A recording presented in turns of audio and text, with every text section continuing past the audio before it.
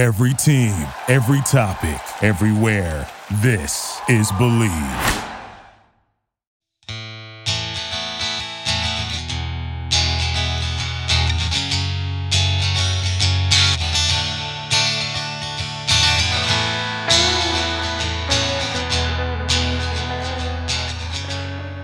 Hey everybody, it's me, Bonnie Somerville. Welcome back to Second Act.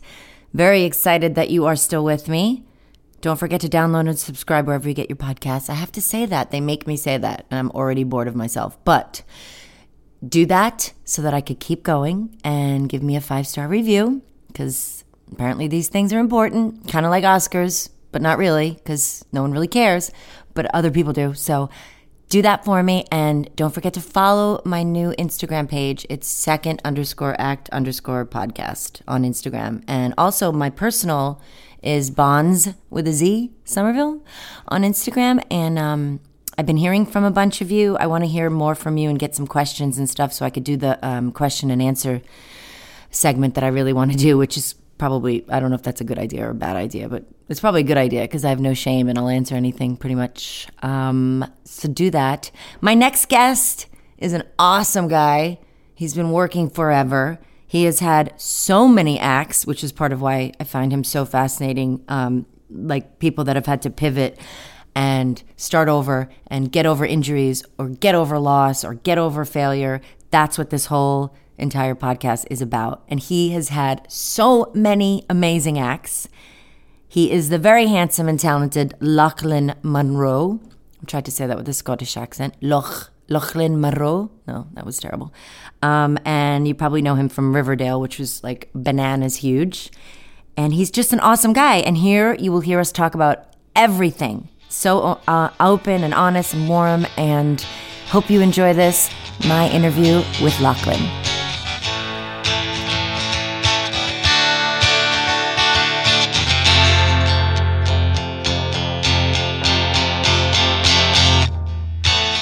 I'm very excited. My next guest, which has I have to say, I'm partial to Scottish men. I do have I'm Scottish myself, and very sexy name. Somebody who has done everything. Talk about second act. This is the type of person that I want to talk to because he has had a million of them. Everybody, please welcome Lachlan Monroe. Did I say that right? Did I say that right? That was perfect. No, you say it. Lachlan Monroe. Lachlan Monroe. There you go. Oh, sexy. Hi. Hi, Bonnie. Such a pleasure. Such a pleasure. Thank you. Thank you for coming on. Oh, gosh. Are you kidding? I love it. I was so excited that when Angie asked me to do this with you. And yeah, here we are. Let's say Angie, we'll give it a little shout out, is our mutual manager. Yes, of course. Who I adore. Yeah, she's absolutely fantastic. And she is talk about a fan of yours. I mean, really a big fan, and I adore her. So thank you so much for doing this. You're so busy. You're all over the place. You're actually one of the few like really, really working actors like right now. No, I don't say that with jealousy. I say that with like praise. Well, yes, because we've both been in the game a long time, and you have to have, like, I have utmost mutual respect for people that have been in this game as long as we have, because it's not easy. Everyone thinks it's like, you get a couple of movies under your belt and it's clear sailing, and they have no idea, They have no idea. And part of the impetus for this show, I don't know. Well, I know you probably looked it up, but it came at a time when I had been fired from my very first show at 42. And I had this streak of I was that girl that literally couldn't not get a pilot, couldn't not get a job or a deal. Mm-hmm. And then personally, everything crashed. Stepdad died, show got canceled, dropped my managers of 20 years. And I just hit this funk, and I'm sure you can relate. But people like us, like you say, that have been doing this a long time, not being married, that whole thing. I just was in such a funk, and my best friend was like, you just need to find your second act. And I was like, how many people have stories of inspiration like you, and we'll get into that, all the stages of your life, that like what you thought was going to be your job. And then what do? Like, you can't just sit down and do nothing, right? Yeah, that's right. Yeah. So can we talk about your origins and how you started as a super jock? Was that your first title? I didn't really feel like I had any choice. I grew up in the northern part of Canada in British Columbia. I'm sorry. No, I'm kidding. Yeah, really. I'm sorry. I grew up in a town where I was the only kid in grade 1. What town did you grow up in? It's a little town called Lac-La-Hache, which means Lake of the Axe. And that near Edmonton? I'm just curious. No. This Edmonton's in Alberta. I'm on the other side of the Rocky Mountain range there. Okay. Sorry. Okay, and let me just tell you, that was just such a typically American thing you just said. No, don't say that now. I hate myself. I'm kidding. It's just I always poke fun at all my good friends in the States. They'll say, "Hey, Locke, I'm in Calgary doing a film. Let's grab some coffee." And I'm like, "You're a time zone and a mountain range away from me." Can I just say really quickly, being from Brooklyn, I do get that a lot. Everybody assumes that we all know each other and that we all talk like this and like, "Oh, your dad, that." So exactly. I apologize for my ignorance, but I get it. Wow. So, okay. So where this would be is just about 7 hours north of Vancouver is where I grew up. Okay. And so very small town. And I grew up on a lake. I grew up on a big 12-mile lake. So really my winter sports were, we'd shovel off the ice and ice skated. And so I became proficient at that only for that's my hobby. It was my hobby. And then it turned into sort of something that I thought I was going to do for my whole life. And you were really good. I guess, yeah, I was just good because I did it a lot, like humble Canadians. So, yeah. And so I moved on to play. I moved away from home at 15 and I moved around to play on sort of elite, like in these teams. And 15. So what happened was, I broke my femur really bad. I broke my femur when I was 18 years old, and it really, kind of a really bad time in a sort of athletic career to break a bone like that, and for how long it takes to heal. But up until then, I also played music in high school. So I want to get into that after. We do have that in common. Right. Okay. So yeah. So what point in your career athletically though did this happen? Did this happen when people were like scouting when you were like, okay, yes, I'm going to be pro? Exactly. Yeah. So right at the moment. Right. So being scouted for, the NHL, being scouted for colleges in the States, stuff like that. And so when I broke my leg, I decided that I would, I had nothing to do. So I thought, I was a drummer, singer in high school bands. I really enjoyed that aspect of things. I had to kind of put it on the back burner because of how much time I needed to devote to sports. Mm-hmm. And so while I was laid up, I taught myself to play guitar and I fell in love with it. And so I didn't go back to hockey. I started to play music around pubs and places around Vancouver and up at like the Whistler Ski Resort, Whistler Blackcomb. Yes. And so I used to play pubs and stuff up there. And I started to meet people in the arts and entertainment industry right around sort of 86 or so. Yes. And that's right when Stephen Cannell brought up like 21 Jump Street and all those shows. And so those were the first shows that I ever started to audition for. Yeah. And by the way, not to fangirl out, but the fact that you were on 21 Jump Street is, for me, a 46-year-old woman, kind of a big deal.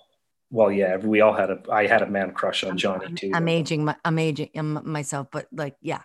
Well done.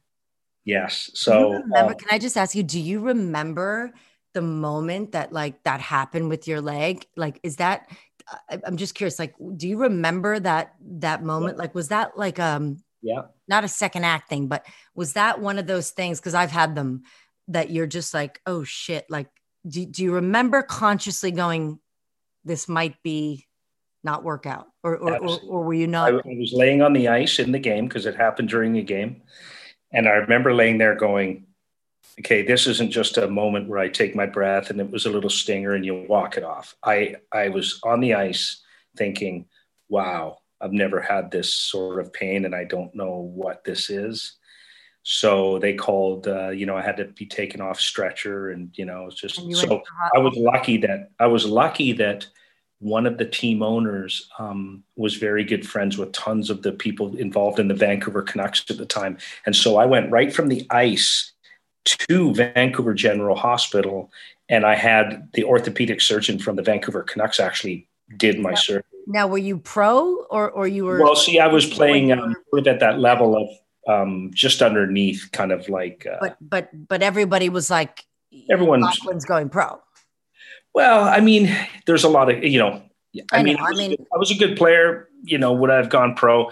800 people. Plan. 800 people play in the NHL. That's tough odds, right?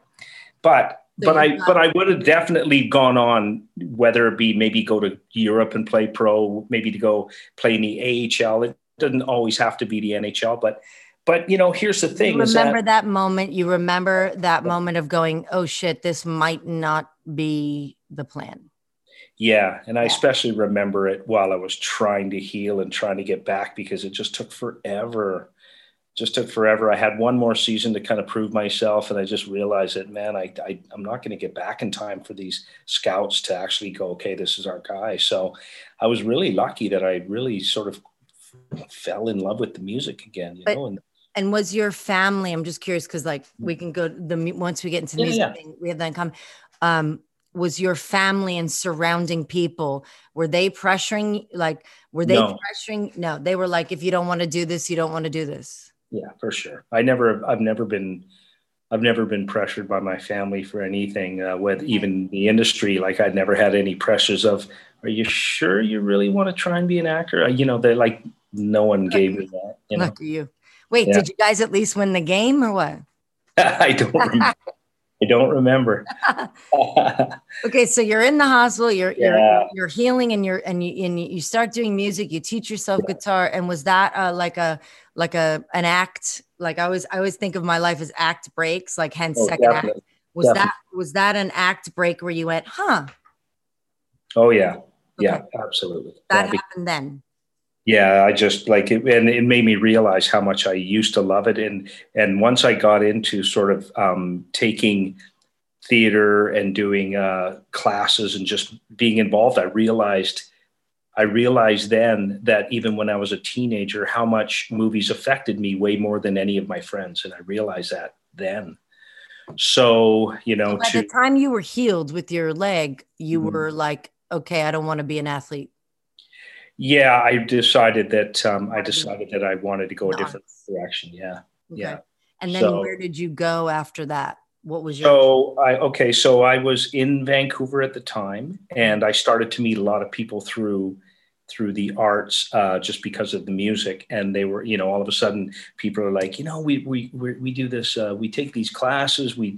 And the funny thing is, my first classes were with an actor named Peter Breck, who played Nick Barkley on the the show I mean? With Majors was his brother, and it wasn't Green Acres, was it? No, it was it Anna Green Gables? No, gosh. He was the brother that always wore the leather vest at Cowboy Show. Yes, I'm blanking. I am too. I'll figure it out.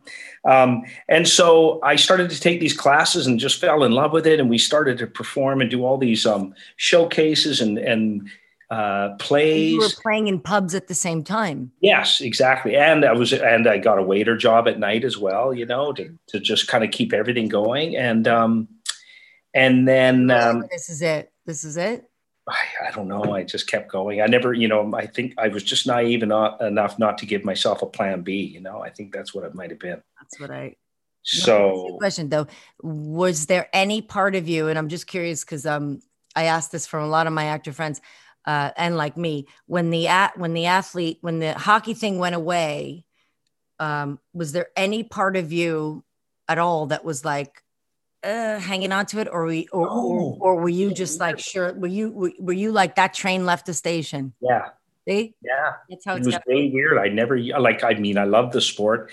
The cool thing is that I, through being able to do TV shows and movies and stuff, I've played in so many amazing like charity hockey games with. Yes, I read that about you. My God. gosh, like everywhere. I've played in every NHL building that I could ever dream about playing in as a hockey player, right? So Boston Garden, Philly Spectrum, Madison Square Garden, you name it. Like You just get the perks of being an actor, right? And going to those places. so lucky, yeah. So now you're at this place. So you're doing the music, Mhm. and you're taking the classes now.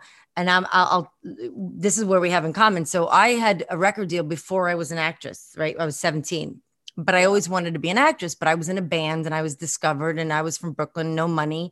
And it was kind of like, my mom was like, okay. But in the back of my mind, even though everyone was like, oh my God, you're an amazing singer, I was like, but I want to be an actress. Like, even when things were going, did you have that? Like when you were singing, when you were in a band, did you have that? Like, but I think I kind of want to be an actor.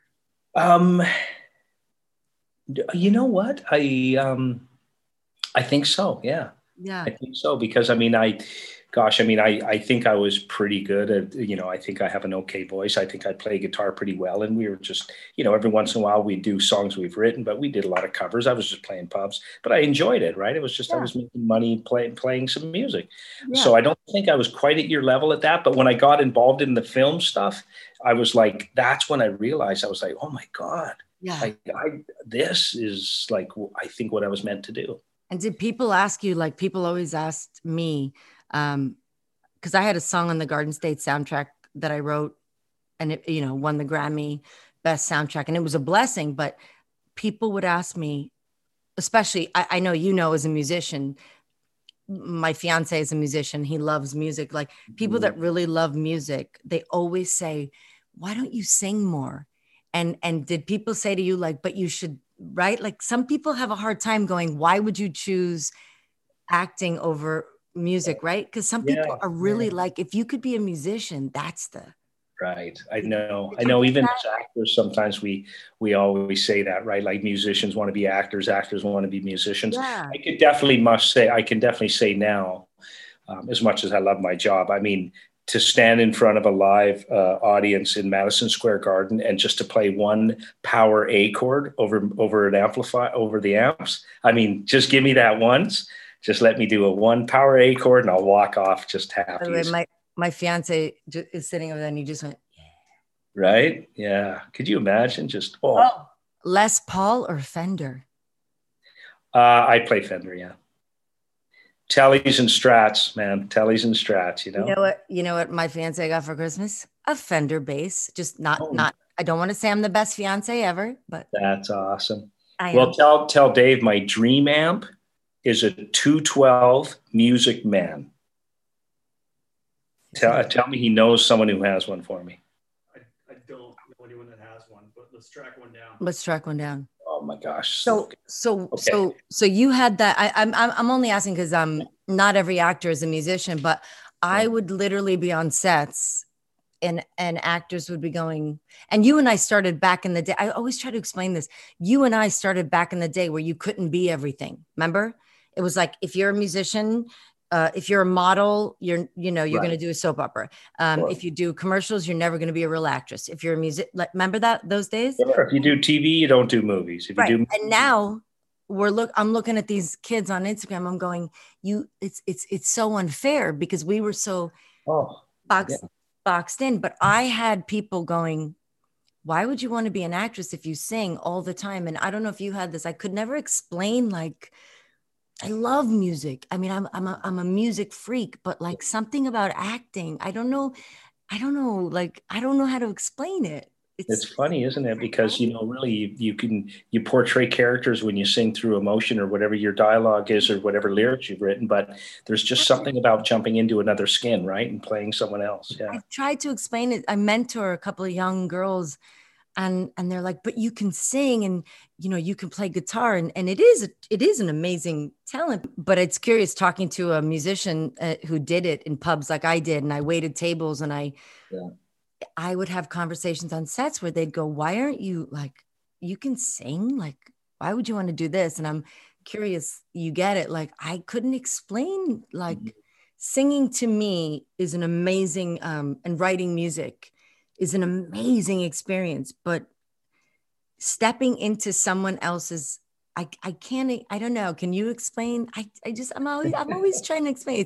It's different, right? Yeah, because it's a way of expressing yourself in like maybe for me, like I know sometimes I love playing characters when I know that that character is hard for me to portray because maybe because I have, I may not be able to be vulnerable and so when I can play emotions through other people that I can't always do as myself, I think that's what it's all about, So when did you get to the place where you really got to, okay, no more music, acting?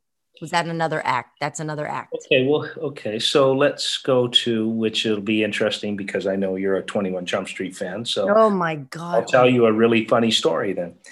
So I went for my very first audition in Vancouver for the TV show 21 Jump Street. So I'm basically, so I go to my audition. My first audition ever, I booked the part. So I booked my very first audition. Isn't that crazy? So I'm on set and I'm looking around. My first day on set, my first day ever being paid as an actor. I'm like, wow, this is like, I can't believe it. I'm getting paid as an actor. I'm standing on the set looking around and a guy comes up behind me, taps me on the shoulder and he goes, hey bro, I'm just heading out to grab a Coke from craft service. You want anything? I go, no, I'm good. Thanks. He goes, oh, hey, I'm Johnny. And I went, oh, hi, Johnny, I'm Lachlan. And he walked away from me. I swear to you, this happened in 1987. I remember the moment. He walked away from me and I remember watching him walk away going, holy shit, I'm not sure what a movie star is, but I think I just met one. Because I didn't know who he was. No, nobody did. But I'll tell you, over the years of 21 Jump Street shooting in Vancouver, I did 5 or 6 episodes, right, of different characters. Okay? Right. So I did this one great episode that Mario Van Peebles directed, and it was like a Fame episode, and it was when Richard Grieco came on the show the first year. And so I got to play drums in Johnny's band. Oh, right? No way. Yeah, that was a cool episode. It won some awards. It was called High, like HIGH apostrophe HIGH. And it was so much fun because I got to play this character named Kirby, and I like playing drums, and Johnny's in the music, and so we're in the music section of the Fame school, and Johnny's in there undercover, but he's playing guitar, and you know what I mean? It was just so much fun. So surreal. He was just so like man crush. Like everyone wanted to be that guy. And I swear to God, he was the one that started the grunge movement, I think, in Seattle, because he dressed like that. He dressed like that way before Pearl Jam and all those guys dressed like that. You know, he always was that bad boy. Did you get to talk like real music with John? Like, did you ever have here and there, because I got to tell you, he was so non-interested in being on that show. Oh, that's what I heard. Right. And I look at it, I look at that 2 ways, because I go, that was a big stepping stone for him to carry on to what he's doing. Though who's to say that would never happen, because the guy really is uber talented, right? I mean, you look at his choices in movies, right, Bonnie? And I got to tell you, like, he is a true artist.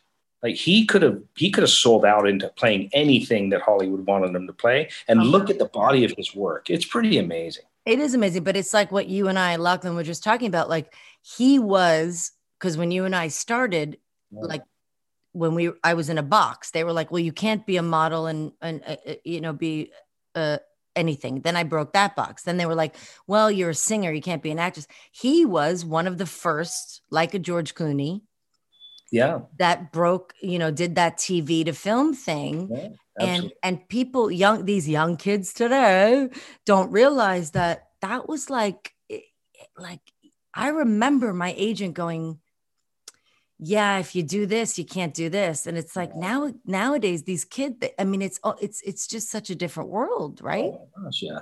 Yeah. Yet YouTube stars are becoming film stars, right? It's don't get me started. You're nice and you're Canadian, so I know you won't talk trash.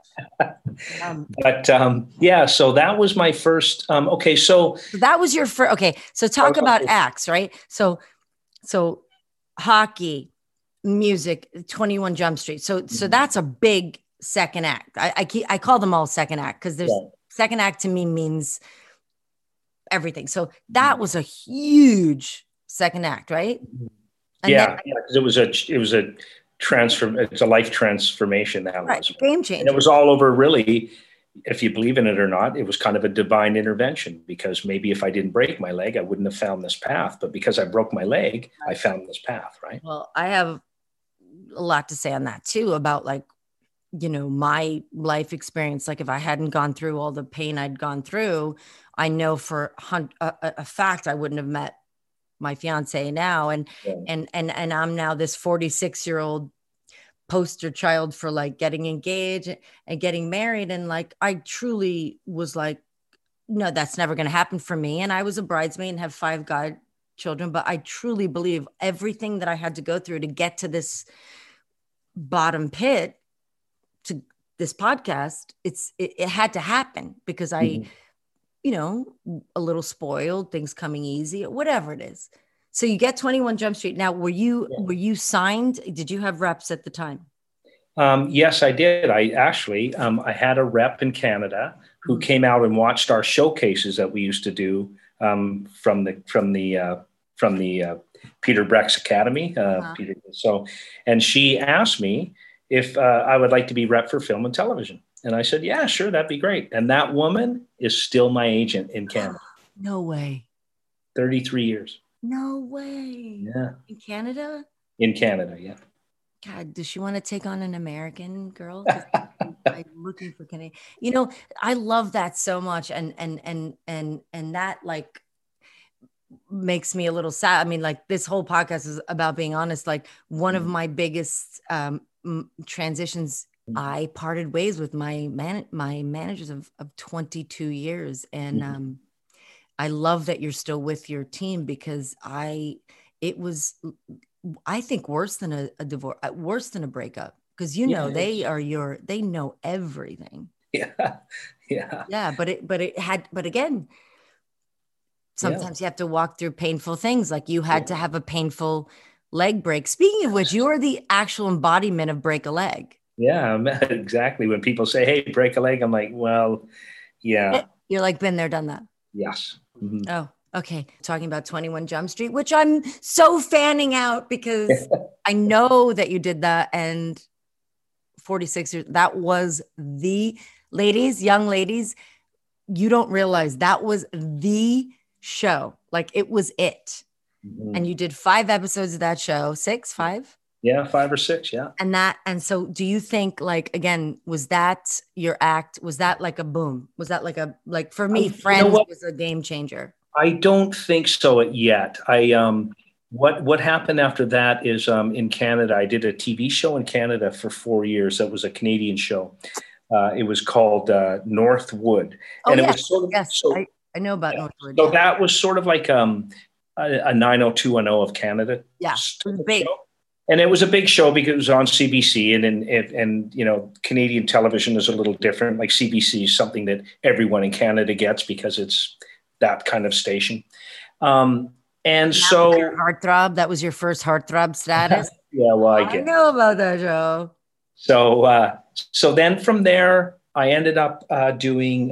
You know what? From there, I actually did this at the same time. So I was very fortunate. I put myself on tape for Clint Eastwood, and I ended up in the movie Unforgiven. I was going to mention it, but now that you did. Okay, well, I'm sorry. But that was kind of the first, like, that was my first. Do you think that was your act? Like when I say second act? Like at that point, I was like, when I was on that set, I was like, man, this feels like this is how Hollywood works, right? Okay, yeah. So I was going to ask you about that. So that is part of the journey. And so that I was going to ask you about that. So you get Unforgiven. Yeah. Amazing. By the way, brilliant, amazing. Talk about an acting class, right? I sat on set. I never left. So that was, as far as second acts go, that was an actual coherent, like, this is a next act. Well, yeah. I mean, you know, artist, I did star in the movie with them, but I was there quite a bit, and I had some good scenes in the movie. But it was just, Yes, you did. Don't. it was just really a great, to sit and watch Hackman and Morgan Freeman and Eastwood and Richard Harris. I mean, that was special, and to be in a movie that won an Academy Award, I mean, so special, right? Do you think? And I can just share with you. So I was in A Star Is Born, but I was cut out. But I worked for 2 weeks and my role was on the cutting room floor. But I don't know if this is similar to you.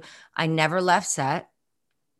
And I did a show with Bradley Cooper, so I knew him because we did Kitchen Confidential together. Right. But I thought, and I don't know if did you think, okay, this is it. Like now I'm going to be, honestly, in movies, because I could be shamefully honest. I really thought like, okay, this is like, did you have that feeling like, okay, now you know what? I didn't. I really didn't.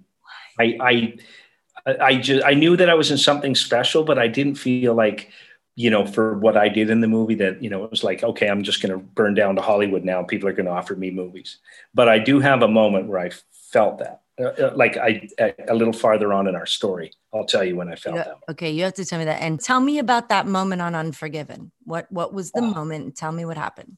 Okay, so, well, the moment on Unforgiven for me was just, just absorbing, learning, listening, just like, listen, it's emulating, you know what I mean? Like, I took everything I could from Gene Hackman, the way he carried himself on set, the way he confidently created his character, the way he was, like, just like, that's who I've always wanted to be. Like, people always say, oh man, don't you wish you were Tom Cruise? I'm like, no, man, I want to be Jeff Bridges. I want to be Gene Hackman. Like, those are the guys, man. Like, Christ, if I could be the character in Crazy Heart, are you kidding me? Oh, stop it. Come on. There you go. Now, if you said, Lachlan, when did you find the moment? I'd go, well, Bonnie, I could quit the job now because there you go. Okay. That is my example that I always say. It's not like the beautiful, no, that's not, it's that take my heart and step on it. Oh, love that. I love that movie. Did you have any moments where you were really scared? Like when Clint, I'm just curious, this is a good question for the audience. Yeah. Is it true that he doesn't say action? Yeah. And is it true that he just leaves you alone and like, it's just, that sounds bananas to me. Tell me what it's like when you're shooting with him. So here's a couple of things that happened that I'll never forget. So yes, he stands beside the camera. He doesn't stand in front of a monitor. He may do that now. He didn't then. Stands beside the camera and he goes, go. That's what he does. But how do you hear him? He just says, go. Everybody's quiet. Yeah. Oh, I've never been on such a respectful, quiet set in my entire life. And then he just goes, cut. And then he looks over at his DP, because I remember his DP was Jack Green. He goes, Jack. And Jack sits in front of the monitor. He goes, yeah, Clint, look good. Okay, let's move on. Like, there's no, like, you were 12-hour days. That's it, man. That movie, like. Did you ever say, well, do you want to say, like, can I go again? Or no, I didn't, because, I was still pretty, I wasn't like I was really green, but I was like, I'm not going to question Clint Eastwood. I'm like, yeah. I'm just, he thought it was good. Like, and I'd watched him up until then. Like, he didn't really tell Hackman or any of those guys what to do. That makes me nervous hearing that. Like, it was so good. And then I remember one of the camera operators that he would always stand beside. His name is Steve Campanelli, who's gone on to actually direct some pretty cool movies. Yeah. Very, very well known. He still operates for Clint. Like, he's Clint's guy, right?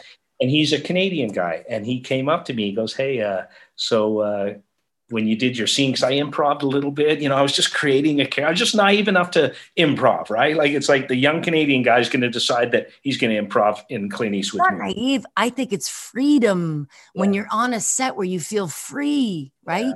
Okay. So he looked at Steve Campanelli after he called cut of one of my scenes, and he goes, do you know the kid with the chiclet teeth? I really like his energy. That's what he said. So Steve Campanelli told me that. But and then the other story about that one, Bonnie, is the famous scene when he walks in to avenge Morgan Freeman's death inside the bar, and he walks up to the bar and he goes, "Who's the fella that owns this shit house? You fat man, speak up." Do you remember that? Oh yes. Okay, so I watched him at that point of how the shooting sequence of the movie. I'd only seen Clint in a t-shirt and jeans. He went off set to transform into William Money, and he came back. And he did that scene with the brim low, and he looked up in the shadow of his eyes. And I was standing behind the operator when that happened because I was in that scene. Yeah. And man, the hair on the back of my neck stood up when he did that scene because I went, oh my God, there's Clint Eastwood. Like, there he is. So did he have, because people always ask me about when I'm acting, and I have some actors I've worked with that do, did he have that like true one character when you're being yourself and then one character where you're like shit's on? Yeah.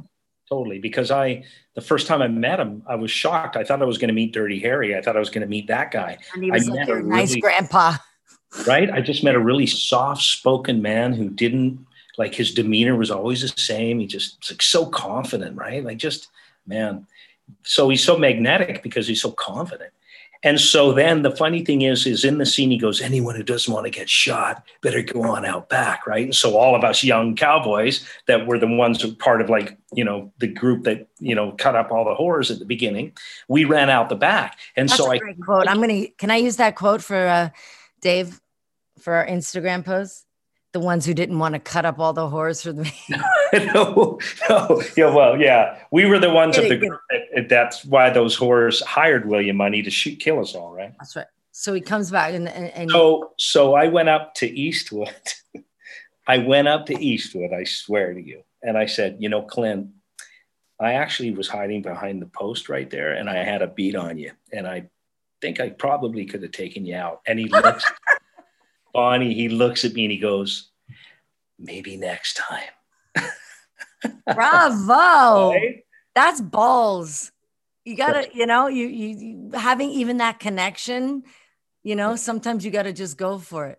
Maybe next time. Awesome. Oh my God. I love that story. Crazy. So let me ask you a question. After you've had that directing as a fellow actor, do you feel like, was that better or what's the ideal way to be directed, or was that just a special? Gosh, you know, it's funny you say that because, you know, as an athlete, I love to be coached, right? Like I love coaching. I mean, you know, I like training. I love to hash things out and get perspective and ideas and, you know, but I do respect guys. And I've heard Rob Reiner's like this. I don't know, but he's someone who doesn't really direct too much. He just keeps you on the path, right? So Clint, if he sees something that felt like it was off the path, as far as even with all the other actors, I could see him just go up and it would just be a calm, quiet conversation. And then that was it. But there wasn't much of it. He basically was a guy that kind of hired people to create those characters and he trusted them to do it.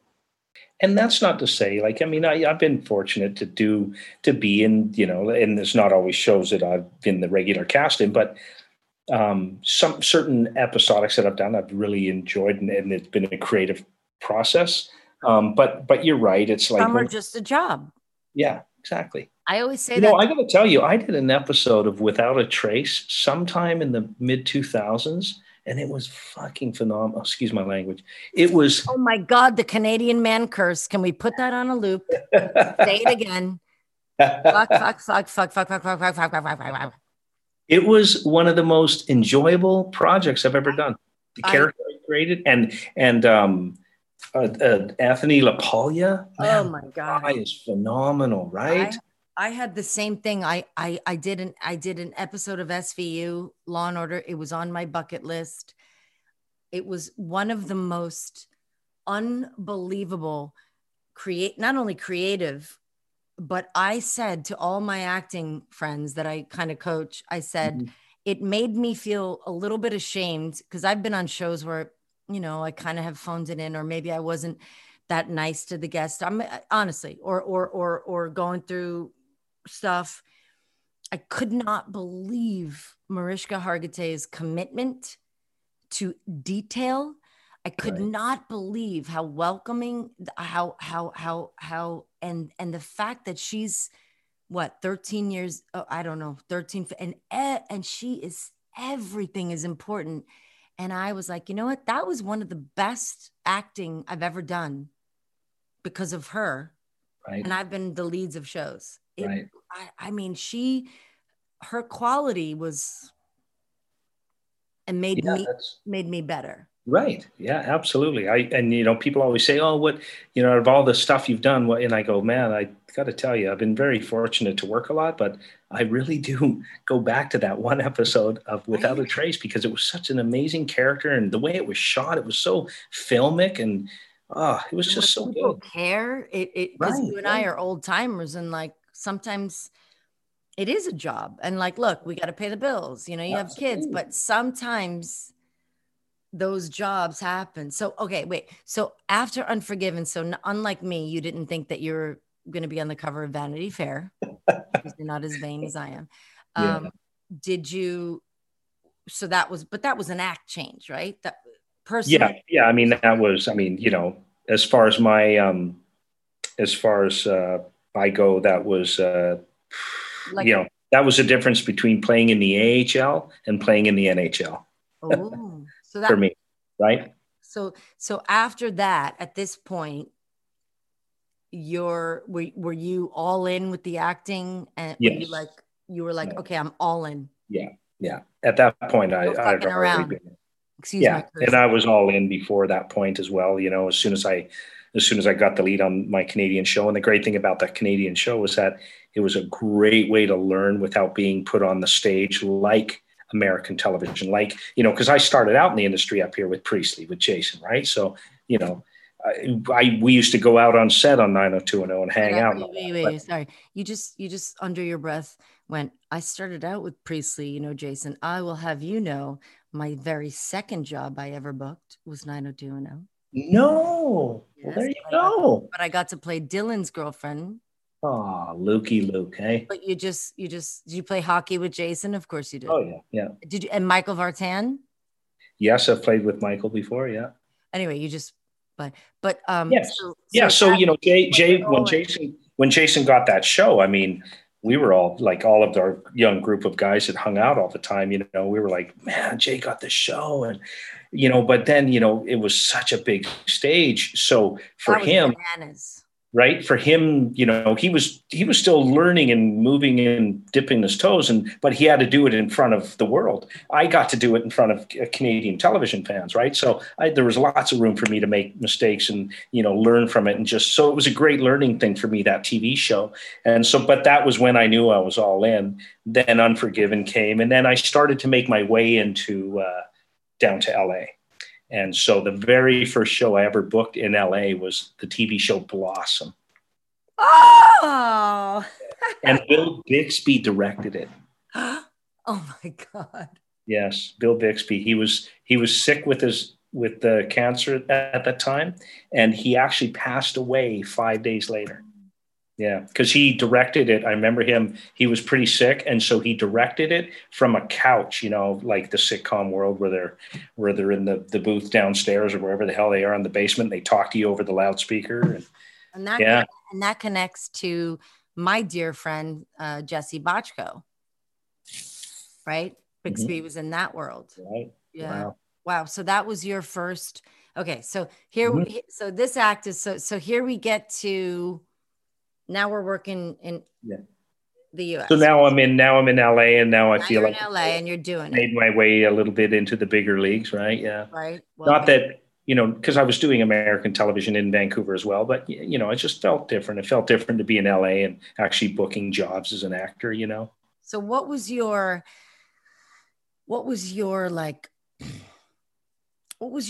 absolute, was there a moment that was, like I say, but like for me, was there a moment in betwixt any of this that was like absolute, besides breaking your leg and not playing pro hockey and let's just, no big deal, MBD, as the kids say. Was there a moment in this point with the acting that was like me, I always tell everybody, like testing for shows, movies, didn't get him. tons of rejection. Do you remember, like, was there a moment that happened to you that was just like, oh shit, like, you know what I mean? Like, how do I keep going? Do you remember one? Was there a pilot? Was there something? Well, Like when you finally, because you were working. gosh, I got to tell you, Bonnie, the one thing about, like, for me, coming from a competitive athletic background, like I've never, like, I see maybe my success for me came from the fact that every time that happened, it drove me harder. I never, like, it never, like, cause I was, I remember I remember the first thing that I ever really read that I put down and went, oh my God. And it was Shawshank Redemption. I put it on the table and I went, that movie is going to win an Academy Award. Top 10 movie for me, Desert Island. I was basically between myself, Gil Bellows, and another guy to play the young guy. Do you know Gil and I started an acting class together, Sandy Marshall, 20 years ago. Gil and I did hit our very first movies together in Canada, right when he won the freaking visa lottery. Are you still friends with him? I mean, yeah, when we see each other, we talk. I don't know him that well, but 20 years ago when I was a waitress, I saw him on stage and he was just fabulous. But you know what? That's an interesting point. Like as an athlete, right? For people that are like listening, and a lot of people send me questions like, "How did you get over this? How did you get over that?" Right.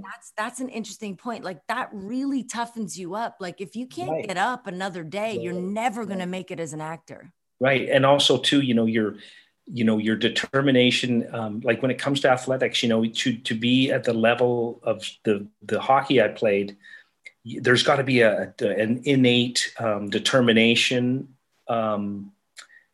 and just a commitment, and so I never, like, it takes a lot to deter me. Yes, I get down. Of course, you wear your heart in your sleeve every time you go in and for a meeting, right? And some meetings you're like, oh man, I just so love to play this character. And you get close, and then they go, wow, they went a different way, right? But throughout my whole career, though, I just feel like every time that happens, it's just another. Do you think that's what hockey? Do you think that's what your early years, like, yes, hockey taught you? Yeah. Yeah. Yeah, definitely. Yeah, I mean, I think so too. It's like, people say like, oh, how do you get through this rejection? I'm like, I was a model, not a good one. I left home at 18, had a record deal. I moved to LA with $500 and I got rejected for so long. And I truly think that's helped me kind of deal with, deal with it.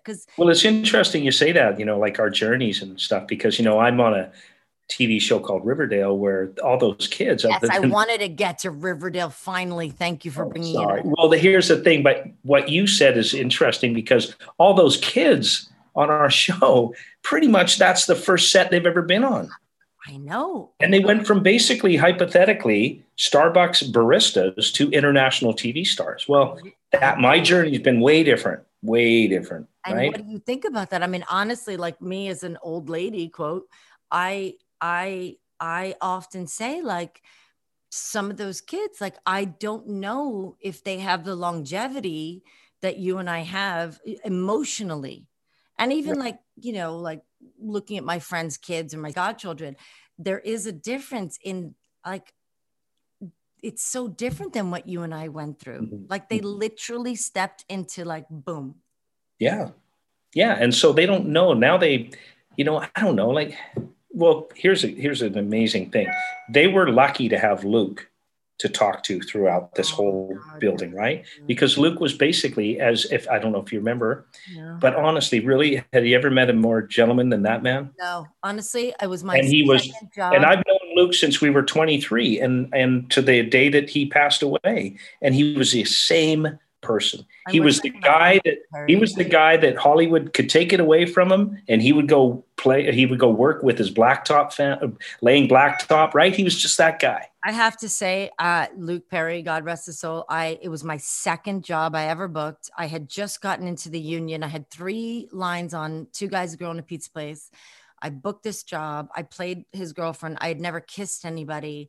I have to say, he was the most loveliest. And I remember his wife and kids visited, and I was like envious, and not in a bad way, but I was like, I want that. Like, he was so concerned with how I felt. No, he was that way. He was that way on Riverdale. And that must have been so hard for you, the casting. What was that like? Oh, devastating, devastating, because he loved life. He loved people. He loved his family. You just feel so bad for people. Like a fluke accident. It was just he was fine. I mean, like the only thing I ever saw, like sometimes Luke had a bit of a bad back and he hated to fly between the cities because it hurt his back a bit.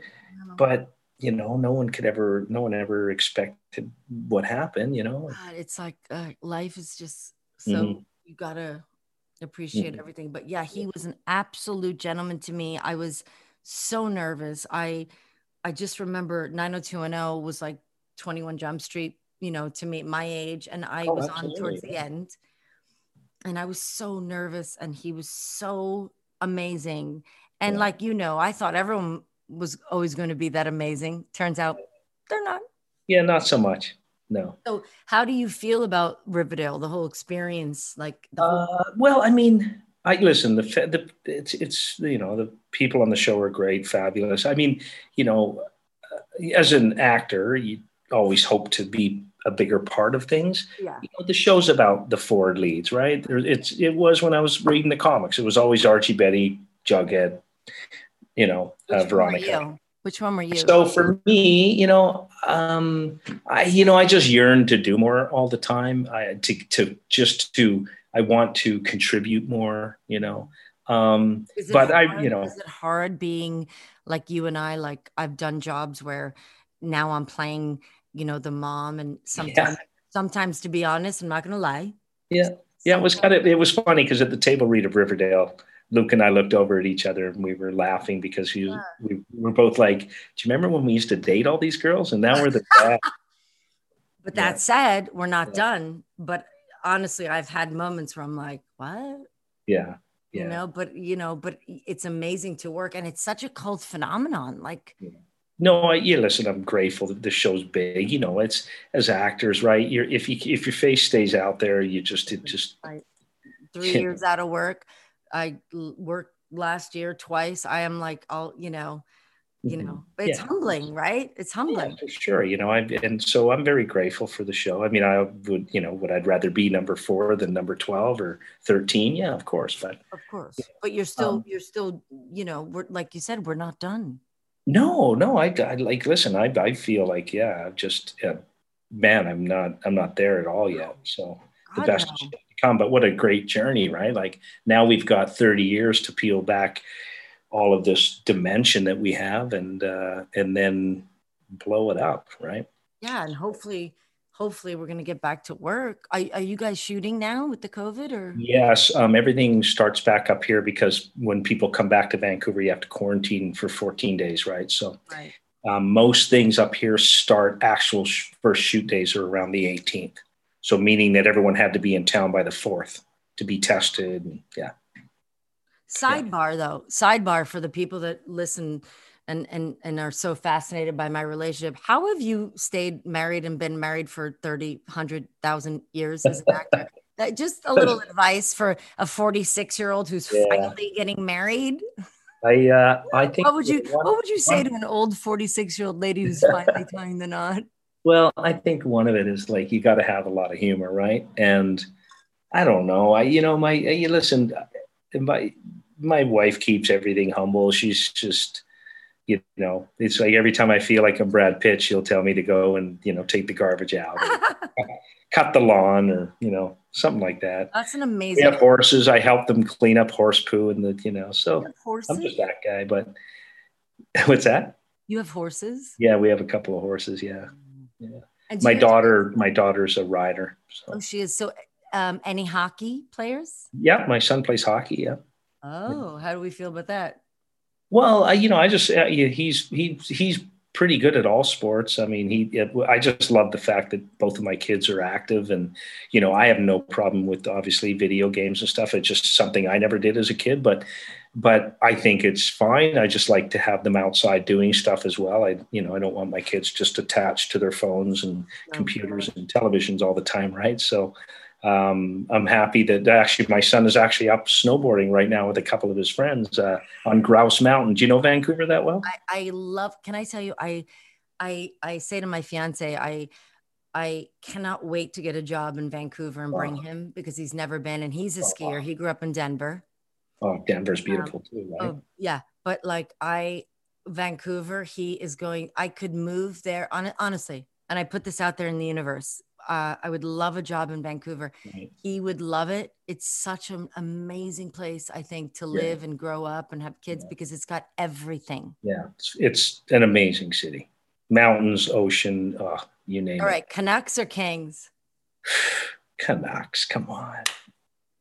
I love hockey though. I'm a big fan of the NHL, but I'm a Canuck fan, right? Dave just threw that question on the computer. So here's the part of the interview where I'm just going to ask a bunch of random questions. Yeah. Gosh, we could go on so much. I'm sure we know so many people. I don't even want to. Also, too, you and I have been in the same movie, young lady. Wait, we're not stopping yet. Dave, by the way, Dave edits. What movie? Treasure Buddies. You were a voice. I was a character. Because I've known Robert Vince forever.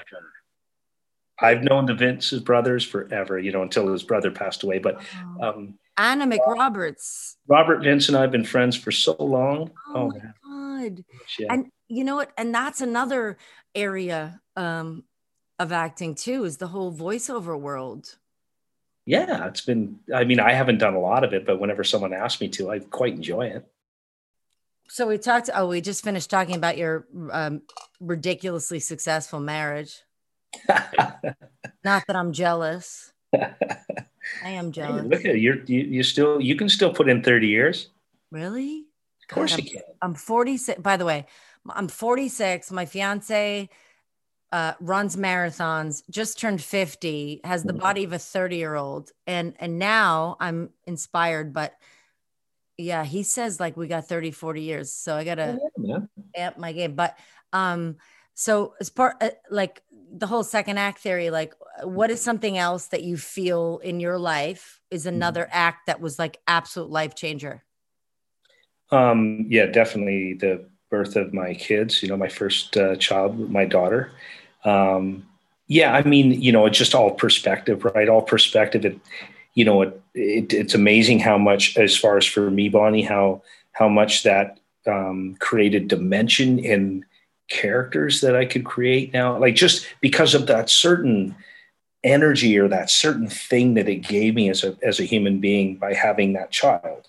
I'm very interested in that because I don't have kids. So I'm actually fascinated with this. And I always ask my friends, I have 5 god kids. But as an actor, just fellow actor, like birth of your daughter, how many kids do you have?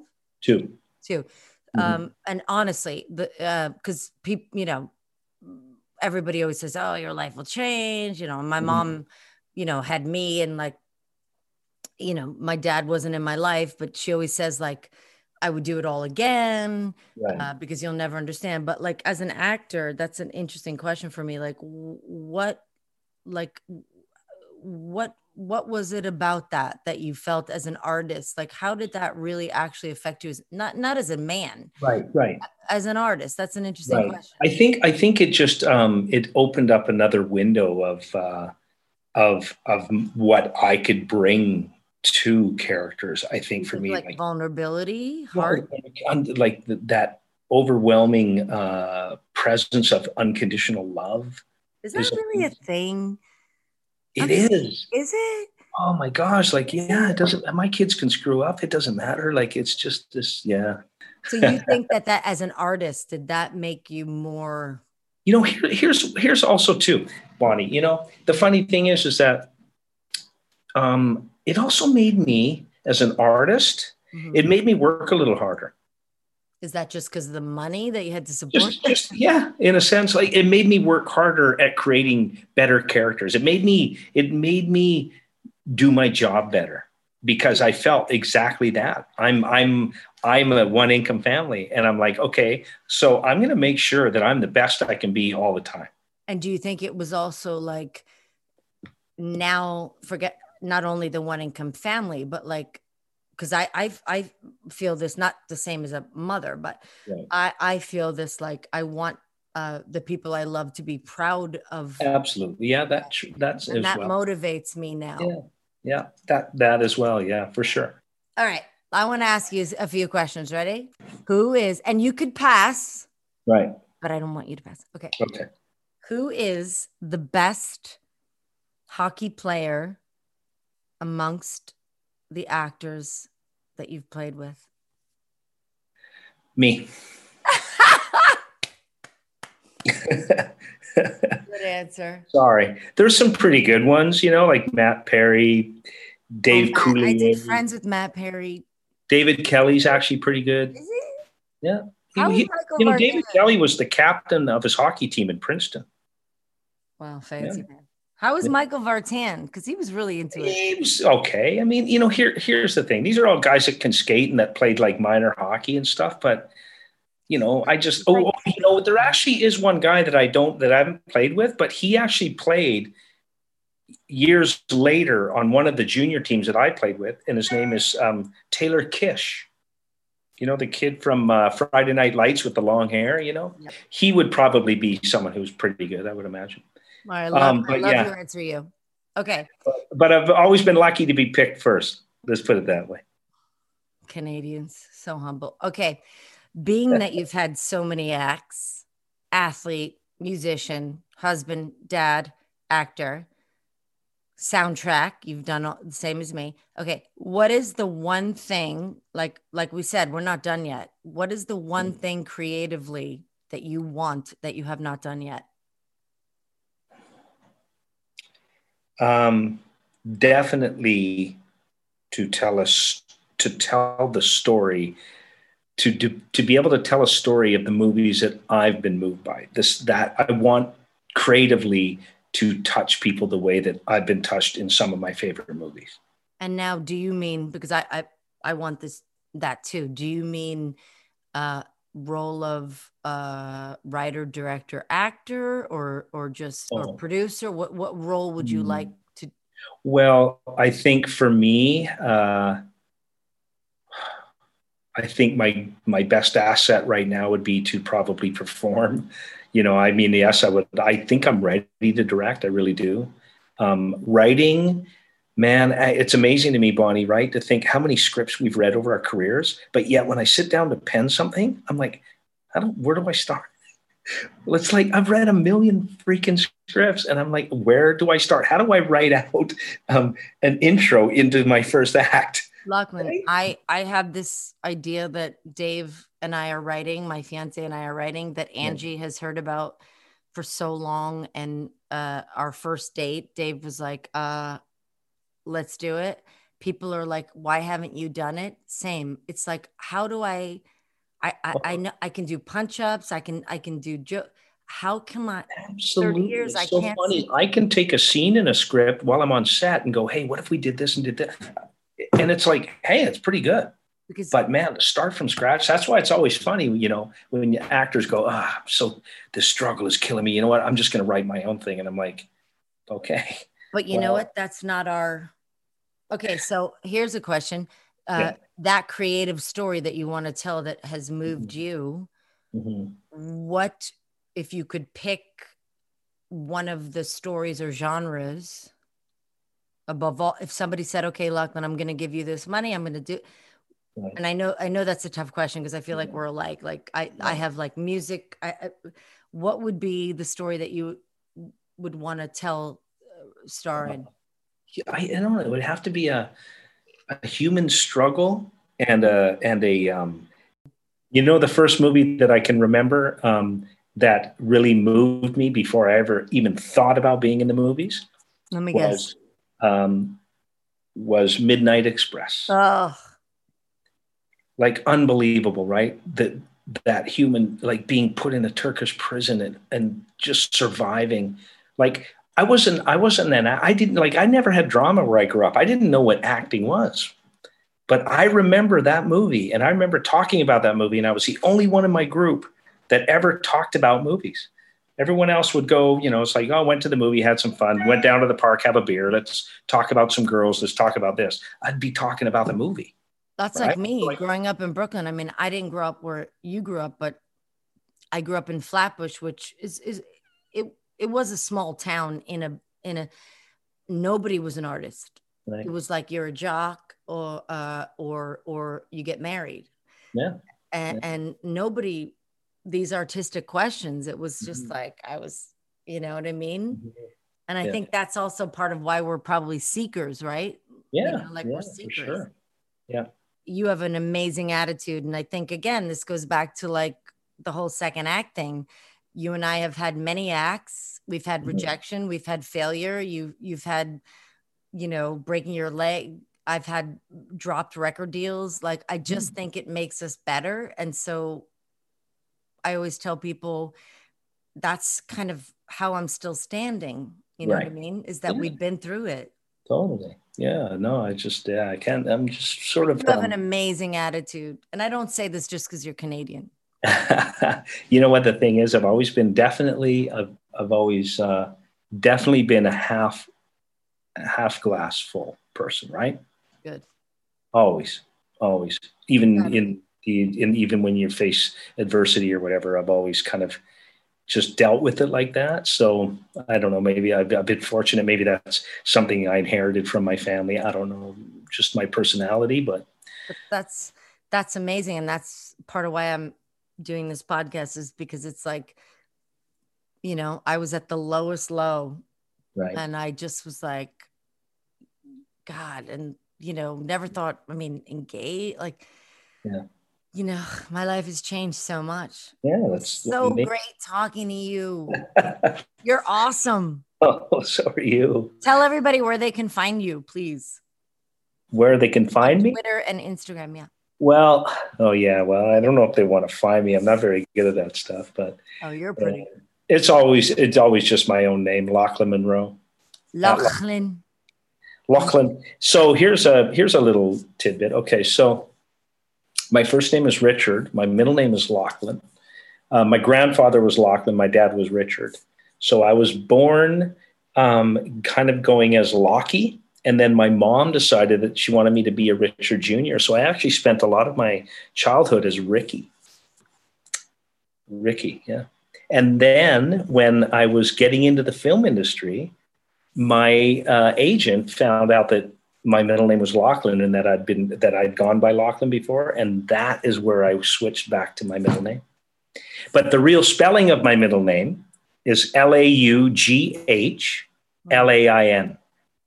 That is the Scottish spelling. The way that I spell it is a little more Irish, but phonetically, that's how people can pronounce it, because forever I've always got Laughlin or Loughlin. Well, it is a very sexy name. I'll tell you one small anecdote. I was doing a movie with Jerry Butler. I played his sister, and he's Scottish, and I'm half Scotch-Irish. Yeah. Paul. And I was trying to like meet him, and I was like trying to be all buddy. And I was like, hey, I'm Scottish, Bonnie Somerville, right? Like, and I thought Somerville was such a cool name. Bonnie is obviously Bonnie Lass. It's not cool. But I thought Somerville was a cool name. And he was like, I can't do the accent. You can.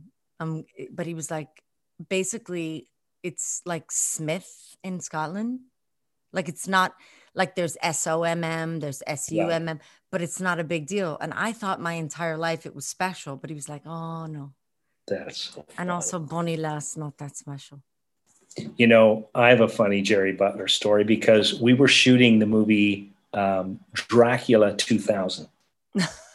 And we were on the movie, we were shooting it, and we were all like, who the fuck is Dracula? Like, they hadn't cast Dracula yet. So I'm on there with Omar Epps and Danny Masterson and Jennifer Esposito. All these people were like, so who's Dracula? They're like, oh, we haven't found one yet. Then finally one day the director goes, we found our Dracula. We're like, who is it? They go, well, he's a Scottish guy. He just finished playing Attila the Hun in a miniseries. And we're like, okay, yeah, what's his name? His name is Gerard Butler. And we're like, okay. So the first day I meet him, I just was like, are you kidding me? You're a handsome Scottish Was rogue. this after 300? Oh, this before. There's no one knew who he was. Oh, so he didn't have the body though. He was, he's tall and lean and but absolutely charming and, like everything Jerry is, right? Yeah, he but, is. But how do you know? The movie I did with him, he didn't have that 300, like he had like a pouch. Oh, and yeah. And he would joke about it. And I would make jokes and go, I thought I was playing the sister of, like, where's that guy? You know what I mean? But yeah, he's a great guy. But I thought my whole life, Bonnie Somerville, and I thought he'd be impressed. And he was like, oh, last night, I can't say it. I can't. That's not that great. It's not that great. It's not that great, Bonnie. See, wait, do a little go. As we end this podcast, give me a little, say something nice to me as we end in the Scottish accent, because I love it so much. You got it. Go ahead. Action. Bonnie, it's been great talking to you, and I hope that we can do it again sometime soon. You're wonderful. Oh, God, don't be jealous, babe. Don't be jealous. Hey, Dave's from Denver, man. He's got nothing to be jealous. No, but he's Scottish, Dave McLean. Oh, I do love that. McLean. John McClane was the lead in Die Hard, right? It's funny that you say that. Okay, hang on. He's pointing at me to end this podcast to make Dave, my fiance, happy. We had an argument on Christmas Eve. Is Die Hard a Christmas movie or not? No. Oh! Sorry, Dave. Sorry, Dave. I'm going to edit Nope, this part. nope, it's not. Thank you, Lachlan. Thank you.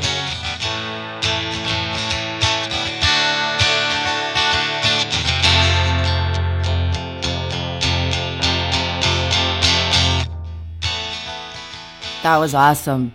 I love that guy. He's so honest. He's such a warm and honest and kind and insightful human being, and so down to earth. And I love telling you these stories with actors and so that you could hear the other side of like what actually happens, what we go through, and how it's so not glamorous, and how it's so hard and sometimes devastating, and then sometimes so unbelievably just like such a high. I cannot wait for his new series. Watch for him. He has a leading role on this new HBO Max series called Peacemaker, which looks amazing. And this is a good example of you just never know. I mean, you break your femur bone and then you join a band and you start you start acting and you audition, and the next thing you know, you're on 21 Jump Street. I mean, who knows? Who knows what your second act is going to be? That's why you got to keep going. I hope these stories continue to inspire you. Don't forget to give me that review so I could keep going. And don't forget to download and subscribe. And also follow me. Again, it is second_act_podcast. Send me your questions. And I hope that you all have an amazing day and you're happy and healthy. Lots of love.